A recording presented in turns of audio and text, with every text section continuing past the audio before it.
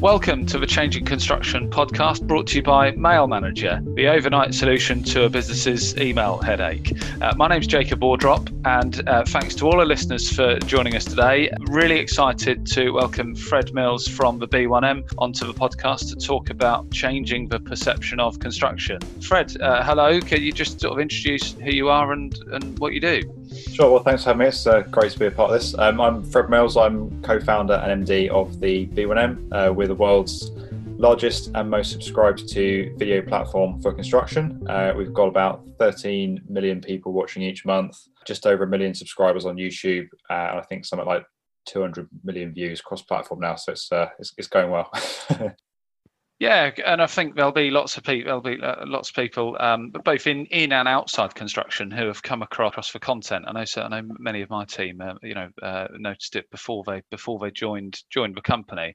I mean, what made you set up the platform in the first place? Just out of interest. Well, I used to work in construction. I used to work for a main contractor, or general contractor, as they call them in the US. And I guess I just realised the industry was very, very misunderstood.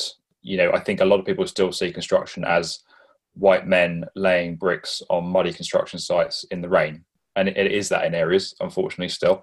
But actually, it's also people making decisions that shape all of our lives, that shape the homes we wake up in, our hospitals, our schools, our transport infrastructure, our cities. It's people using the latest cutting edge technology. It's buildings and assets that have a positive or negative effect on climate change and massive global issues. And for me, I really saw the industry as being quite misunderstood. When I told people I worked in construction, they said, "Oh, well, it looks like you're quite broad-shouldered. You must be good at laying bricks, I imagine." I was just sort of like, "Well, you've completely misunderstood what construction is, or the broader nature of it." So I think knowing that, but then also knowing that there were these social media networks who were really celebrating video and placing video-related content, video posts above all other types of content in the algorithms, because video is a very good way of getting people to spend a longer period of time on a social network, which is ultimately what they want. Knowing that the social media networks were putting video to the fore, we kind of put the two things together. We took this amazing industry that is incredibly visual, that had to be seen to be believed, that's very underserved in outbound and media-rich media.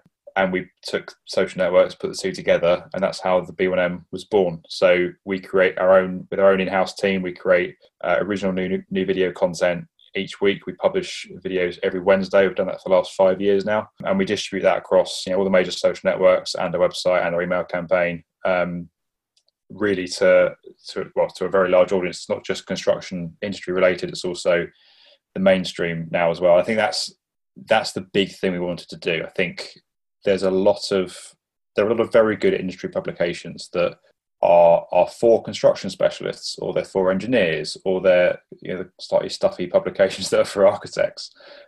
No one's really taking this industry and presenting it in a way that is easy to understand and consume and relatable to the masses. I think often we talk about the process of construction and the boring side. I find the ability for people in this industry to make what they do sound boring is remarkable. Really, what we've tried to do is put it in a way that is understandable by anyone, not just those in the industry, but those outside the industry as well. So we've given construction its place in the world. We've made people understand how these projects, how these developments, how these skyscrapers, these cities, these innovations all play into shaping the world we live in. I think that's what's owning us, the audience that we've got.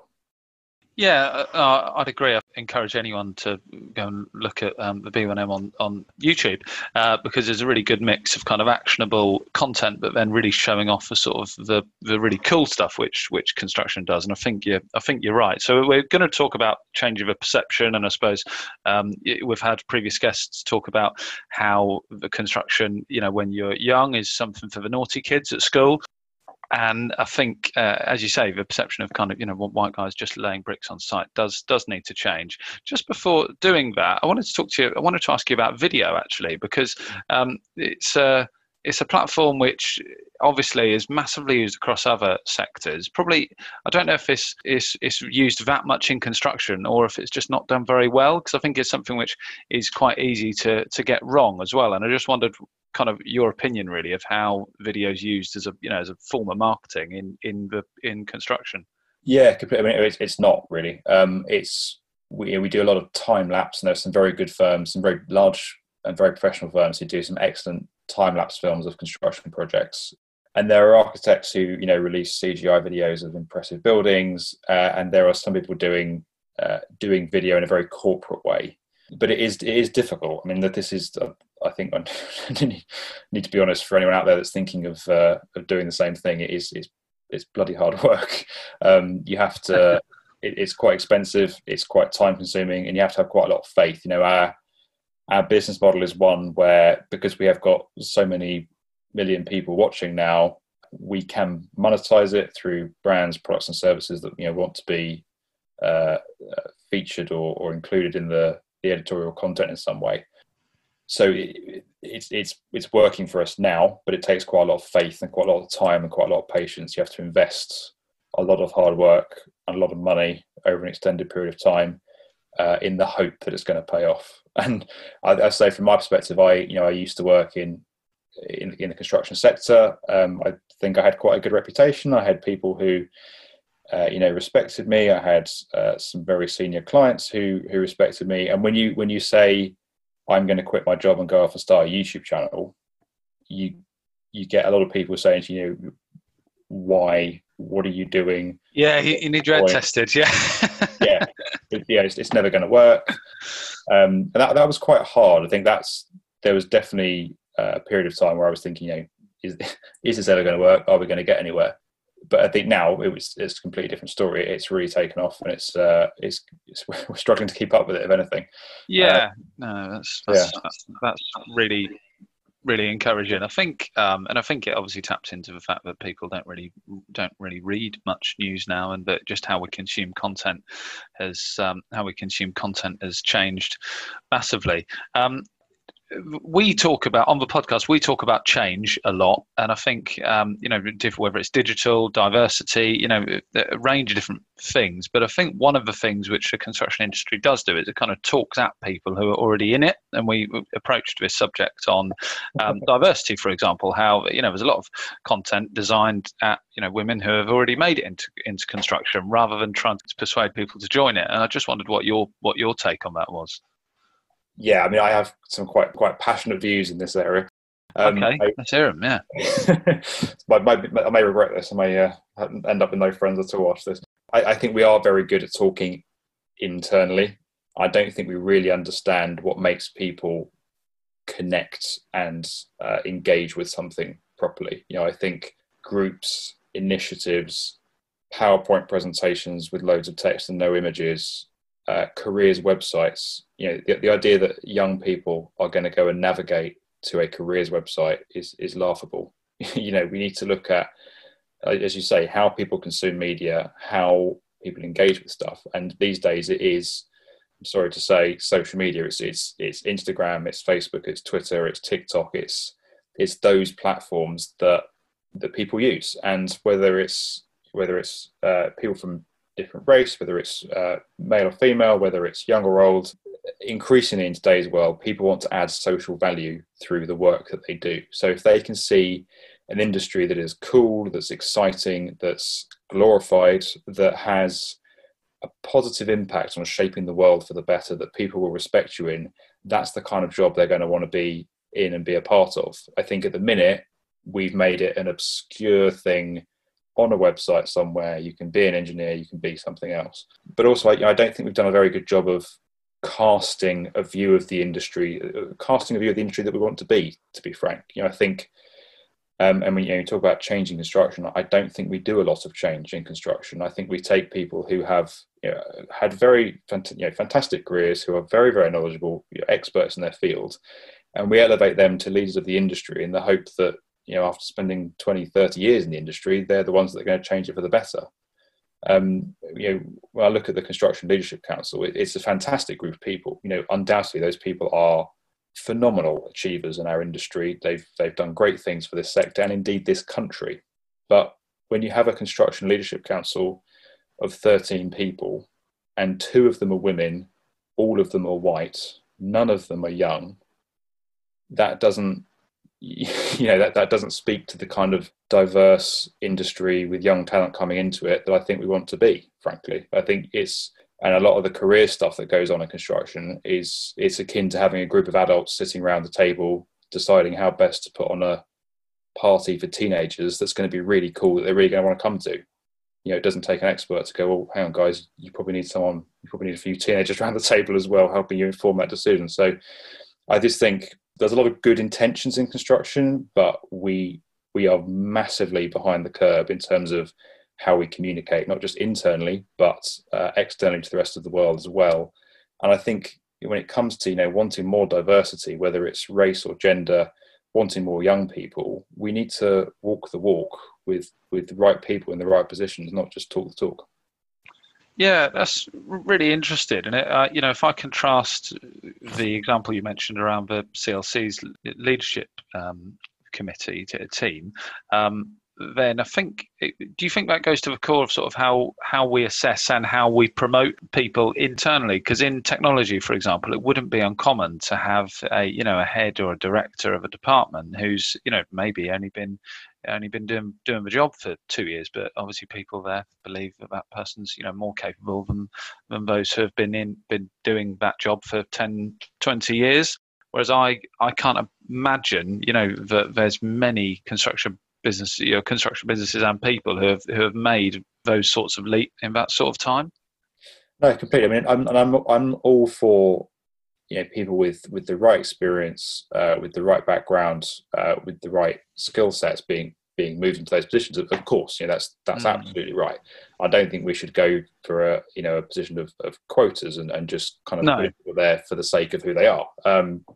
Completely not. But I think bringing in external expertise is often a good thing. And I also think there's the danger of I think my business studies teacher back at school, this is going back like 15, 20 years, said some people can get promoted to their highest level of incompetence. Basically means that you can take someone who's a fantastic engineer, but if you elevate them into a manager or a director position, that they may have earned it, they may have been a fantastic engineer for 20 years, but if they're not necessarily that good at the actual other position they're going into, that can be quite a dangerous thing. So yeah, I think it's about the right talent and the right skill sets going into those jobs.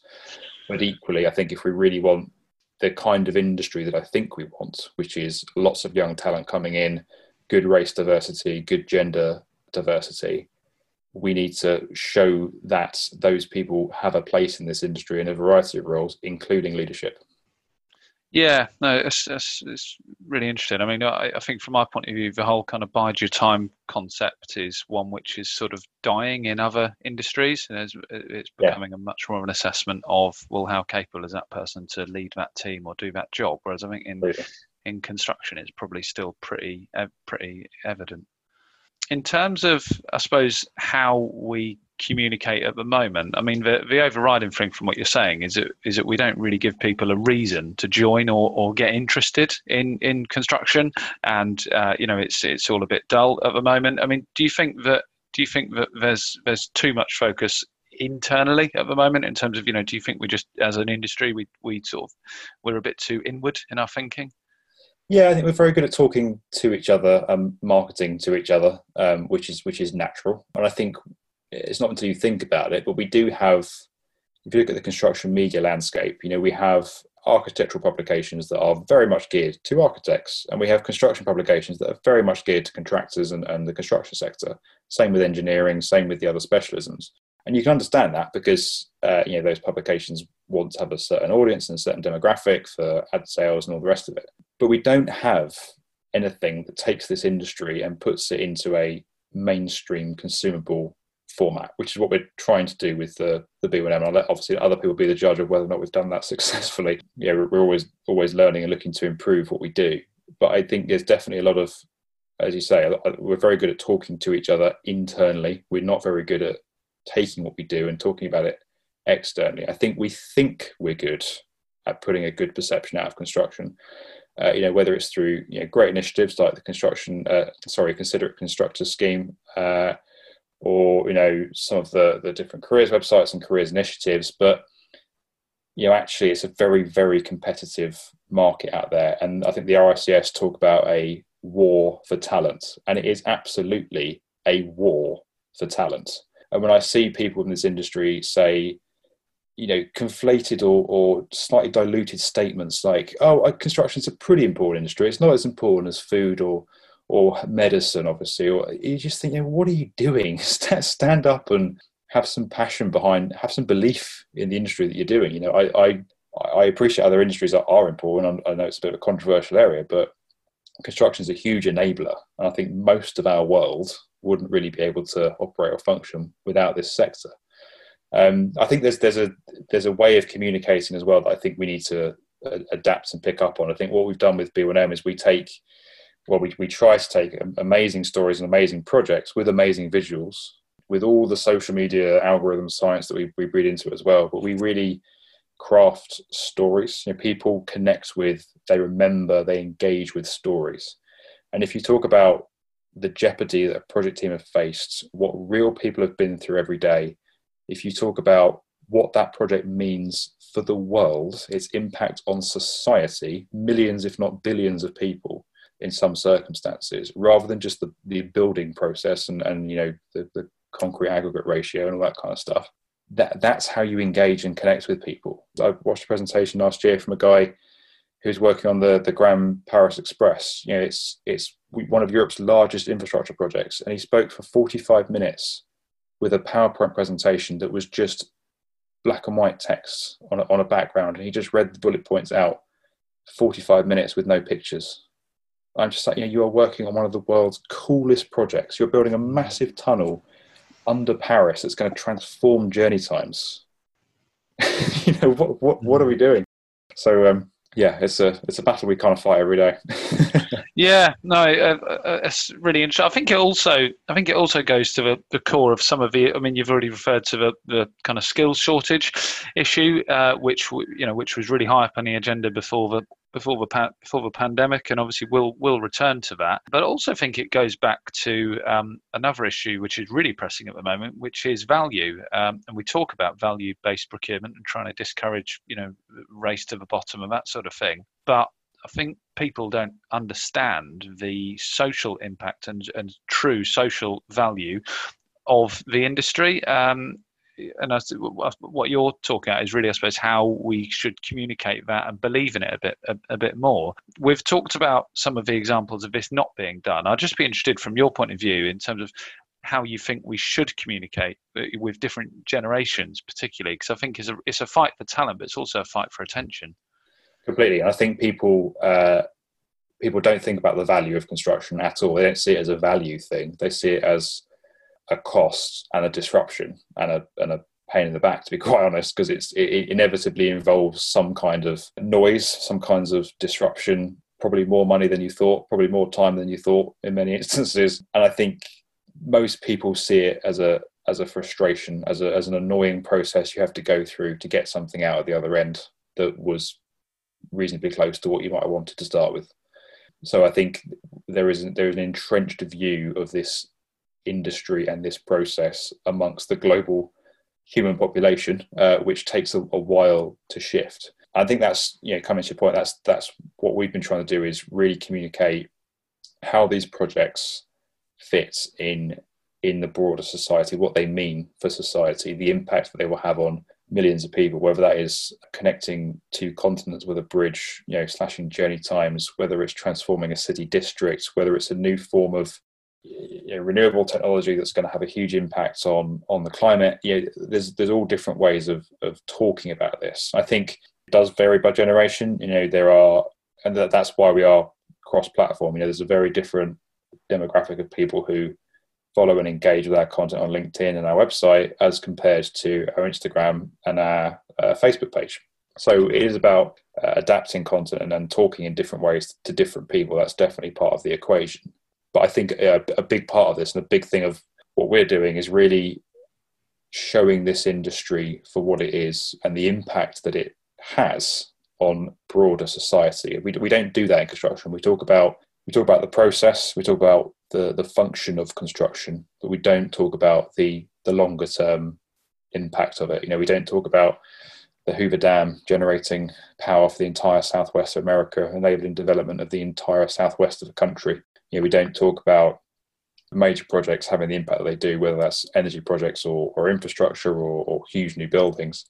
I think getting that out there and making that part of the mainstream news conversation is critical.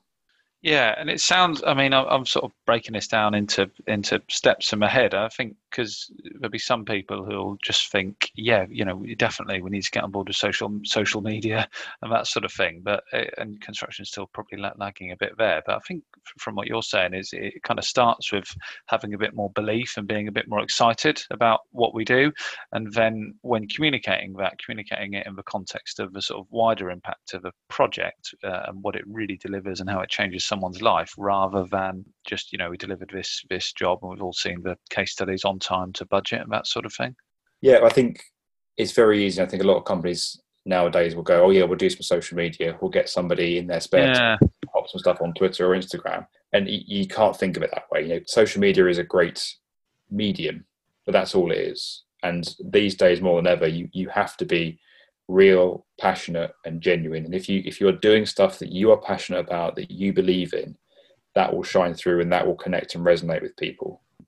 People want that genuine personalities and genuine stories and sentiment more than ever now.